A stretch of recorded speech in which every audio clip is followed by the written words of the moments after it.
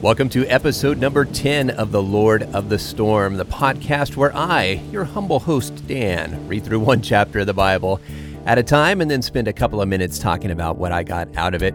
And you can reflect on what the Lord is saying to you as well. So if you would, open your Bible to Matthew chapter 10 and we'll see what it is that the Lord has for us today. Because we expect to encounter Him in His Word. He is the Word of life, and we know that the Father still speaks to His children. In today's reading, we've got the 12 apostles going out in the power of the name of Jesus to do some pretty fantastic work. And we've got some challenging words, too, from Jesus for us to live by. So let's get ready to encounter the Lord as we read. Father, open our eyes that we may see you and our ears that we may hear you as we read your word today. Matthew 10. Jesus called his 12 disciples together and gave them authority over evil spirits to cast them out and to heal every disease and every sickness. The names of the 12 disciples are Simon, who is called Peter, and his brother Andrew, James and John, the sons of Zebedee, Philip, Bartholomew, Thomas, Matthew the tax collector, James the son of Alphaeus, Thaddeus, Simon the zealot, and Judas Iscariot, who would betray him. Jesus sent these 12 out and commanded them, saying, "Don't go among the Gentiles, and don't enter into any city of the Samaritans. Rather, go to the lost sheep of Israel. As you go, preach, saying, 'The kingdom of heaven is near. Heal the sick, cleanse the lepers, and cast out demons. Freely you received, so freely give. Don't take any gold, silver, or brass in your money belts. Take no bag for your journey, or an extra coat or sandals or staff. For the laborer is worthy of his food. In whatever city or village you enter, find out who there is worthy, and stay with them until you leave. As you enter their household, greet it. If the household is worthy, let your peace come on it. But if it isn't worthy, let your peace return to you. Whoever doesn't receive you or hear your words, shake the dust off your feet as you leave that house or city. Most certainly I tell you, it will be more tolerable for the cities of Sodom and Gomorrah in the day of judgment than for that city. I send you out as sheep among wolves, so be wise as snakes and harmless as doves. But beware of men, for they will hand you over to the courts, and in their synagogues they will whip you. Yes, and you will be brought before governors and kings for my sake, as a witness to them and to the nations. But when they hand you over, don't worry about what you will say, for the words you are to speak will be given to you at that time. For it is not you who speaks, but the Spirit of your Father who speaks in you. Brother will hand over brother to their death, and the father his child. Children will rise up against parents and cause them to be put to death. You will be hated by all men for my name's sake, but he who endures to the end will be saved. But when they persecute you in this city, flee to the next. For most definitely I tell you, you will not have gone through all the cities of Israel until the Son of Man has come. A disciple isn't above his teacher, or a servant above his master. It is enough for the disciple that he be like his teacher, and the servant like his master. If they have called the master of the house Beelzebub, how much more those of his household? So don't be afraid of them, for there is nothing that is hidden that will not be revealed, or secret that will not be known. What I tell you in the darkness, speak in the light, and what you hear whispered in the ear, proclaim from the rooftops. Don't be afraid of those who kill the body, but are not able to kill the soul. Rather, have reverential fear of God, who is able to destroy both soul and body in hell. Aren't 2 sparrows sold for a coin? But not one of them falls to the ground apart from your Father's will. The very hairs of your head are all numbered. So don't be afraid. You are more valuable than many sparrows. Everyone who confesses me before men, I will confess before my Father who is in heaven. But whoever denies me before men, I will also deny before my Father who is in heaven. Don't think that I have come to send peace on the earth. I didn't come to send peace, but a sword. As it says in Micah, "For I came to set a man at odds against his father, and a daughter against her mother, and a daughter-in-law against her mother-in-law. A man's enemies will be those of his own household. He who loves his father or mother more than me is not worthy of me, and he who loves son or daughter more than me isn't worthy of me. He who doesn't take his cross and follow after me isn't worthy of me. He who seeks his life will lose it, and he who loses his life for my sake will find it.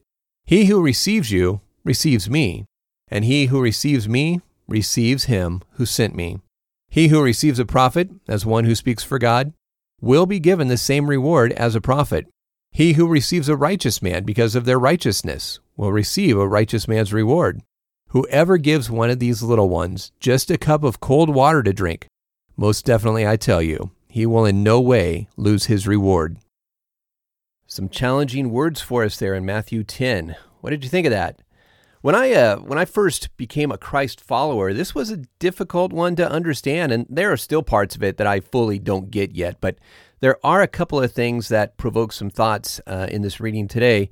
One, as the apostles went, sent by God, Jesus, they preached. I think that's our role too. As we move about in our day-to-day lives, we need to speak. And I confess I am not great at this. Once in a while, I'll sneak in some God talk into a conversation, but it's an area that I need to improve on. For how will people hear unless someone tells them of God's love? And as you know, a little bit later in the chapter, he's talking about not worrying about what to say, because it's God who's going to be speaking through us, giving us the right words at the right time. And I think what we need to do is take that first step. Just like when the Israelites crossed over the Red Sea, the water was still there. They had to take that first step of faith to get out in the water before the sea parted. It wouldn't take much faith to walk through the waters if they were already parted and the path was dry, but we need to move before we see the miracle. We're told faith is being sure of what we hope for and certain of what we do not see, so we need to believe before we see. Same thing here. We have to open our mouth and initiate the conversation and just trust that the Lord is going to step in and give us the right words to say at the right time. And the thing to remember is we don't have to be pastors or theologians to have these conversations. I'm certainly not. I'm just a voiceover guy with a microphone. And the disciples that Jesus chose, no disrespect intended, but they were nobodies just like me. But yet God used them to help change the world. I mean, think about that. The message is still going out today, 2,000 years later, because Jesus told some fishermen and a few others to go out and spread the good news. It worked. So the message I'm getting is to start the conversation and let the Lord bring the results. I didn't even get into all the other stuff about how you must love God more than your father or mother and the divisions in families that will come sometimes as a result of following Christ, but I'll just say that it's only because that he's the only one who can keep everything in balance that we need to put him first. When we make someone or something else the object of our greatest affection, we will never be satisfied. We can love them to the fullest, but they are not greater than God, and they haven't done more for us than what Christ has done for us. They may love us, but they don't love us as much as God does.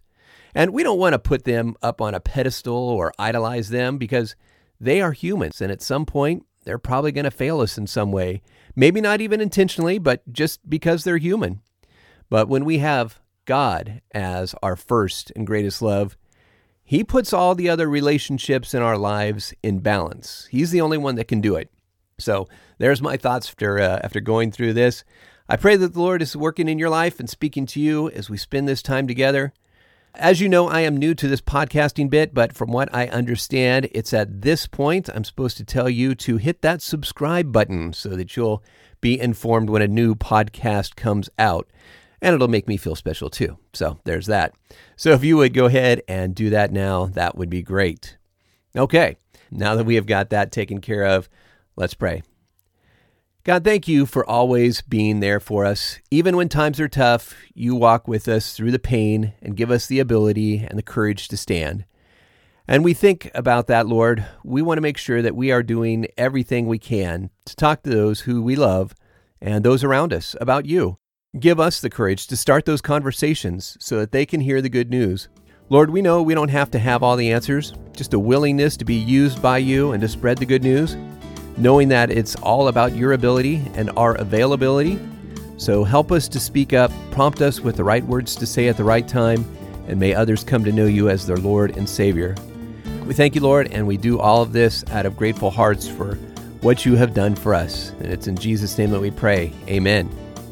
Okay, thank you so much for spending a few minutes with me. I can't wait to talk to you again as we hear what the Lord has to say to us the next time we meet. God bless.